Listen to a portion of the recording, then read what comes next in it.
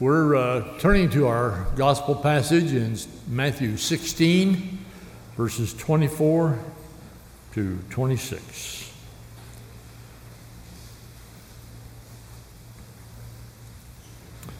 And if you turn in the Pew Bible, you'll turn to page number 832 as we read. Then Jesus said to his disciples, "If anyone wishes to come after me, let him deny himself and take up his cross and follow me. For whoever wishes to save his life shall lose it, but whoever loses his life for my sake shall find it. For what will a man profit if he gain the whole world and forfeits his own soul? Or what will a man give in exchange for his soul?" The Word of God. And then we turn to the Revelation passage on page 1032 in your Pew Bible as we read from chapter 7, verses 13 through the end of the chapter. Revelation chapter 7. And one of the elders answered, saying to me, "These who are clothed in white robes, who are they, and where have they come?" I said to him, "My Lord, you know." And he said to me, "These are the ones who come out of great tribulation, and they have washed their robes and made them white in the blood of the Lamb. For this reason they are before the throne of God, and they serve him day and night in his temple. And he who sits on the throne shall spread his tabernacle over them. And they shall hunger no more, neither shall they thirst any more, neither shall the sun beat down on them, nor any heat. For the Lamb is the center of the throne, and shall be their shepherd, and shall guide them to springs of water of life. And God shall wipe away every tear from their eye." The word of the Lord.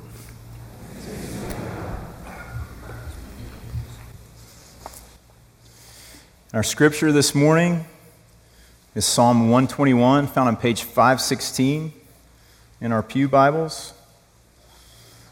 If you haven't been with us yet this summer, we're looking at the Psalms, looking at all the different types of Psalms, and these, Psalm 121 is representative of the Psalms of Ascent. And so here today, the Lord's word to us. "I lift up my eyes to the hills, from where does my help come? My help comes from the Lord who made heaven and earth. He will not let your foot be moved. He who keeps you will not slumber. Behold, he who keeps Israel will neither slumber nor sleep. The Lord is your keeper. The Lord is your shade on your right hand. The sun shall not strike you by day, nor the moon by night. The Lord will keep you from all evil. He will keep your life. The Lord will keep your going out and your coming in from this time forth and forevermore." The word of the Lord. One of the coolest experiences in my entire life happened when I was 25. I got to spend 30 days on this wilderness expedition in the Pacific Northwest in the Cascade Mountain Range just south of Canada. And this was with the National Outdoor Leadership School, or NOLS as it's called. And it was amazing. We spent 30 days carrying everything on our backs. And in a wilderness area, there's no signage, there's no trails. So we were having to learn how to orient with compasses and maps to get to our destination. And over those 30 days, I saw some of the most incredible sights I'd ever seen, had some great adventures with these people that were quickly becoming friends, but also we encountered various dangers. Something interesting happens when you're in a situation like that and you don't have technology, you're away from the roads, is sort of a time warp back, and when something happens out there, injury or illness, it can be something that's not a big deal to us in normal everyday life now, can be a really big deal out there, and you can be really far from help, and something very small can quickly become something very big. We faced dangers, if you want to call it that, of steep terrain. Some days we were hiking in snow that was up to our waists. Some days the temperature would fluctuate on top of a mountain from maybe 0 degrees down to the bottom of this valley of 90 degrees later in the same day. We were having to navigate bears and other wildlife, and rushing rivers that we were having to cross, walking through what they called the burn, which was patches of forest that had been burned by wildfires. And so you had these standing trees that were just like ghosts, and there was no life in them, and they could just tumble at any minute and fall on top of you as you walk through there. And so I tell you that story because that's not unlike what was happening when these Psalms of Ascent were sung. These Psalms of Ascent, there are 15 of them in our Psalter, and they were to be sung and to be prayed by God's people as they left their homes and came up to Jerusalem to worship Him at all the major feasts and celebrations throughout the year, like Passover. And everyone came up because Jerusalem was higher than the rest of the terrain where these people were coming from. And so hence Psalms of Ascent.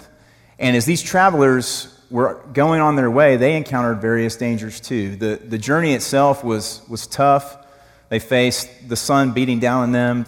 They faced potential run-ins with wild animals, robbers who would hide themselves in caves in the mountains and attack them. And so the psalmist is telling us what they all knew. He's putting words to this, that they needed a shepherd. They needed somebody to keep them, to guard them as they walked and as they made their trek to Jerusalem. And they needed the Lord. They needed someone with supernatural abilities to take care of them. And the reason this matters for us is because our life experience is not unlike these trips to Jerusalem for these people of God and their pilgrimages. In our lives, we will travel through difficult terrain. We will encounter people who are ill in mind and designs on our lives. And we will encounter our own frailties. The world will beat us down in different ways, and we will know that we are vulnerable and frail. And we also need a shepherd. We need someone that we can entrust our lives to on our journey. And that person is the Lord. He alone is able to do this. And so the three things I want to talk about today, one is this reality that we are unable to keep our own lives on our journeys. We are unable to keep ourselves from all the dangers that threaten to undo us. Two, that the Lord alone has the requisite skill and care to shepherd our lives, to keep us. And three, only the Lord knows our destination and what it's going to take to get us there.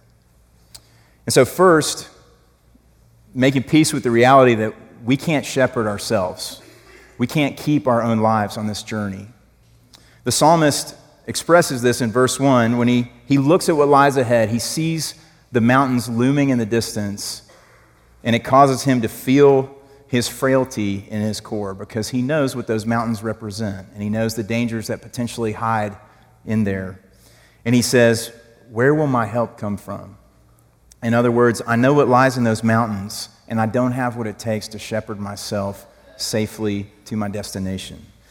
And arguably the greatest story ever told outside of Scripture, J.R.R. Tolkien's The Lord of the Rings. It's true. The Fellowship of the Ring is leaving Rivendell, which is a place of safety and sanctuary.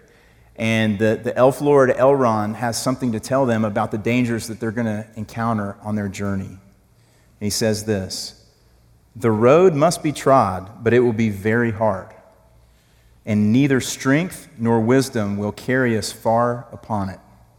This quest may be attempted by the weak with as much hope as the strong."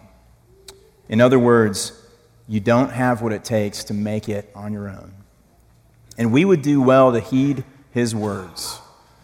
There's some of us here who are intimately aware of our vulnerability and that pain and suffering is a reality of this journey, and that we don't have what it takes on our own because we have experienced immense suffering.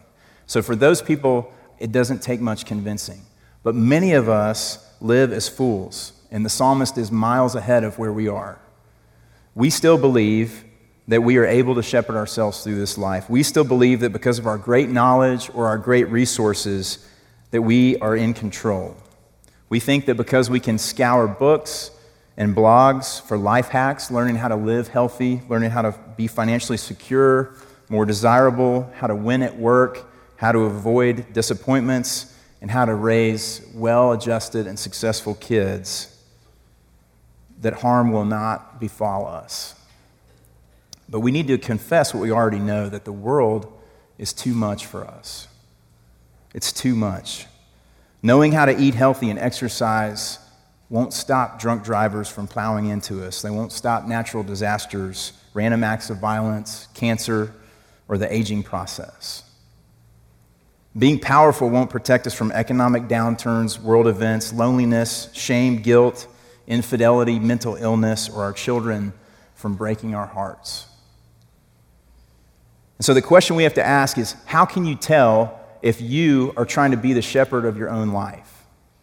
And one way is this: if you spend a lot of time being angry, cynical, hopeless, jealous, or arrogant, these are signs that you believe that you are more in control of your life than you really are. Because these are all signs that point to the fact that you believe just because you decided something and you know what to do, that what you want to happen should happen. And that's just not how it works. You and I need to wake up.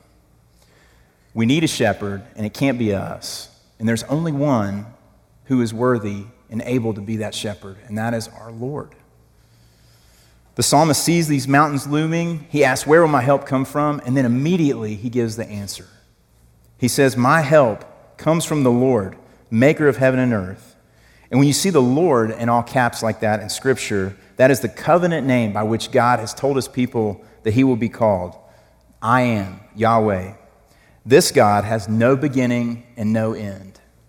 This God created the mountains that are in the distance, as well as every other square inch of creation and every single creature that populates his creation. He has promised to join himself to his people forever and never to forsake them and to always surround them with his steadfast love. And what else do we get from the psalmist? Verse 3, he will not let your foot be moved. A better translation is he will not give over your foot to slipping. It's this picture of tender, attentive care that God is guiding and girding up and strengthening our feet every single step along the long journey to Jerusalem. The Lord is literally guiding our every step. And the psalmist goes on to say, he who keeps you will not slumber. That word means to grow drowsy. The Lord is not like us.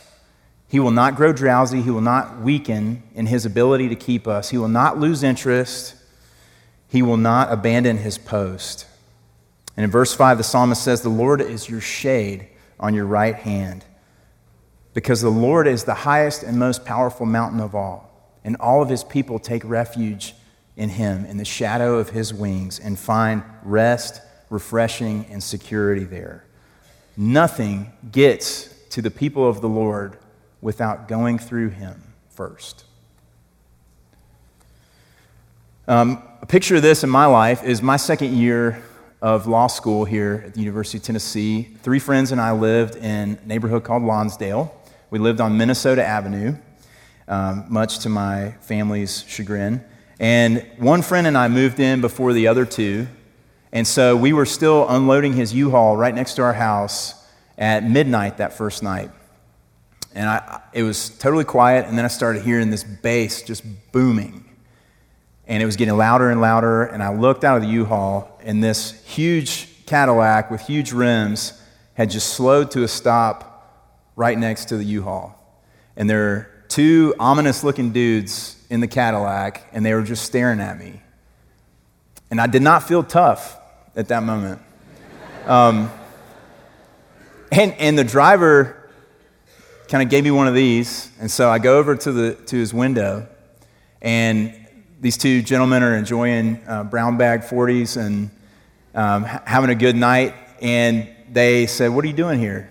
I said, "Well, we're moving in." He said, "Oh, that's cool." And then he proceeded to tell me about the neighborhood. And he told me a lot of things that night. He told me where all the eligible ladies lived, in case we were single. He told me which basketball courts to avoid if I didn't want to get shot, and a lot of other tips on how to get the most out of our new neighborhood. And I was relieved that that's all he wanted to do, but right before he drove off, he did this again, even though I was already right at the window. So I leaned in again, and he got this really serious, scary look on his face and never broke eye contact with me. And I'm going to have to paraphrase here. But he said, "Listen, if anybody in this neighborhood gives you any trouble, you just tell them you know Freaky C." I said, "Okay." So in some strange way, Freaky C was our shepherd in Lonsdale. He was the shade on our right hand. He was our strength, and he would not let our foot slip. He was exercising great care. So the question for us is the Lord the shepherd of your soul? Do you rest secure in his covenant love for you?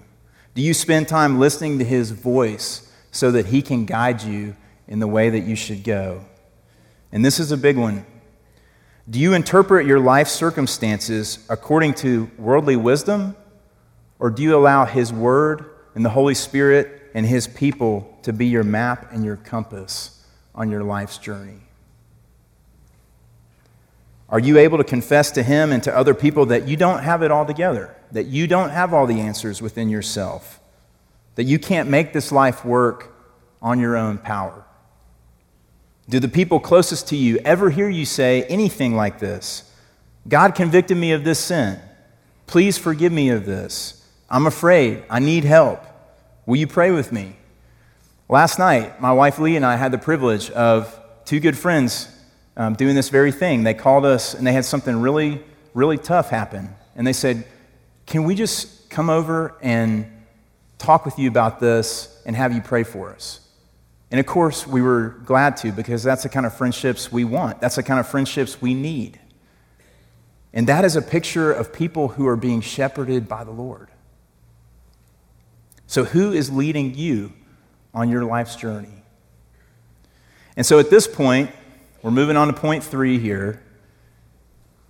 An honest person might be asking the question, isn't this all just a big crock, right? How do you expect me to believe this? You're talking about all this tender, attentive care, and my life has been really, really hard. I do not feel that care, and I have loved ones in my life who also do not feel that care. And that's a great question to ask. But it's also just more evidence that we cannot shepherd ourselves. Why is that? Because the Lord alone knows our destination and what it takes to get us there. What do I mean by that? Well, the psalmist tells us definitively that the Lord does faithfully keep us in this life. That's not all just flowery language. He really does keep us in this life. But verses 7 and 8 are the key to rightly understanding this psalm. The psalmist says, he will keep your life. The word he uses for life means soul. The Lord is keeping our souls from all evil in every aspect of our lives. Our going out and our coming in. That's what that means. It means everything you do, every minute of your day, every day of your life, the Lord is keeping us into eternity.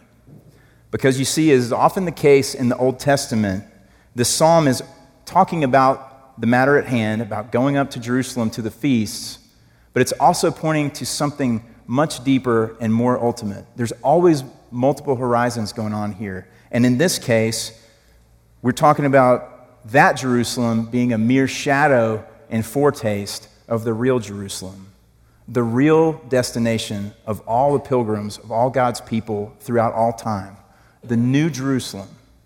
the kingdom of God, the kingdom of heaven, the place where God will dwell with his people in perfect relationship forever. There is no doubt that trouble came upon some of those pilgrims who were making their trips up to Jerusalem multiple times every year. There's no doubt that some of them fell victim to heat stroke or slipped and fell down the mountain or were attacked by robbers or attacked by wild animals. And what does that mean? That does not mean that that happened because God was unfaithful or unable to keep his promises. And it doesn't mean that this is a crock. What this means is that all that happened precisely because God was faithfully getting them to their more ultimate destination. Pastor John Newton, who authored Amazing Grace, has another hymn called I Ask the Lord That I Might Grow. And this is a beautiful illustration of what I'm talking about. He talks about being confused because he thought growing in Christ-likeness and experiencing God's love would be a lot less painful than it was. I don't know if you can identify with that. But God seemed to be ripping up his plans, allowing the evil one to attack him and driving his soul to despair. But then the Lord opened his eyes to see the truth. And this is what he writes. Lord, why is this? I trembling cried. Wilt thou pursue thy worm to death? 'Tis in this way, the Lord replied, I answer prayer for grace and faith. These inward trials I employ from self and pride to set thee free and break thy schemes of earthly joy, that thou may find thy all in me. Hebrews 2:10 tells us that Jesus was made perfect through suffering. Newton's prayer was to be more like Jesus, and the Lord was faithfully making him more like Jesus by allowing him to endure sufferings of all kinds. The Lord shepherds our souls for flourishing both in this life and eternity. But we need to understand something. We need to understand that failures, disappointments, losses, suffering, tragedies, and unfulfilled desires are good. They're good and necessary for the health of our souls and a successful end to our journey. I need to say that one more time, for me too.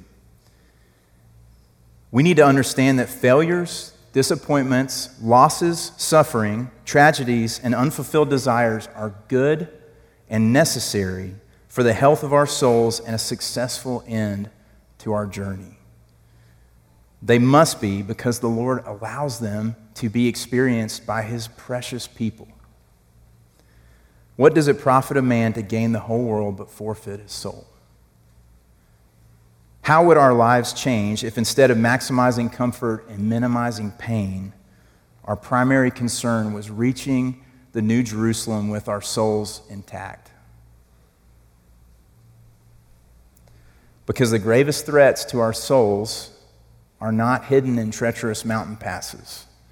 They're hidden in the darkness of our own hearts. Jesus stands ready to shepherd our souls into eternity. And if we don't throw in our lot with him, we will be lost. We will fall along the way and we will perish. You can count on that. But if we confess our desperate need for a shepherd, he will gladly and successfully lead us to our home, souls intact.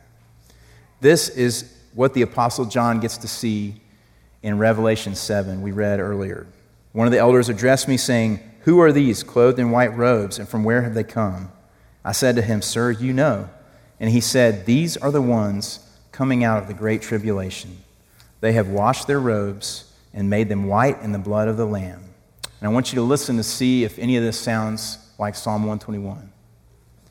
"Therefore they are before the throne of God and serve him day and night in his temple. And he who sits on the throne will shelter them with his presence. They shall hunger no more, neither thirst any more. The sun shall not strike them, nor any scorching heat. For the Lamb in the midst of the throne will be their shepherd, and he will guide them to springs of living water, and God will wipe away every tear from their eye. Jesus knows the way because he has taken this journey before. He became like us, a lowly traveler, and he took all of our sin on his back, and he walked up. He ascended to a different hill. He ascended to the place of the skull, where he was crucified for us. He bore the most tragic, disgusting torture, both physical and spiritual, that anyone will ever have to endure because he loves us, because he is shepherding our souls. And the crazy part about this is that all along the way, from start to finish, he was still able to sing the words of this psalm about his heavenly Father. He was able to say, "The Lord is my keeper. He will keep me from all evil. He will keep my soul forever." Why? How? Because that's exactly what happened. He arrived in the New Jerusalem, shepherded through death into eternal life with his soul intact to reign as king of the New Jerusalem, the kingdom of God, forever. And that's where he is now. And he will come back. He will come back to bring his own to himself forever. So what do we do with that? We believe it. We hand over the leadership of our life's journey and say, I don't know where I'm going, but you do. And you're the only one who can get me there. Help me follow you. And he will. Pray with me.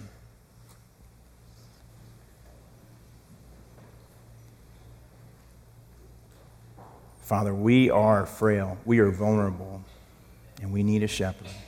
Lord, thank you that you are the good shepherd.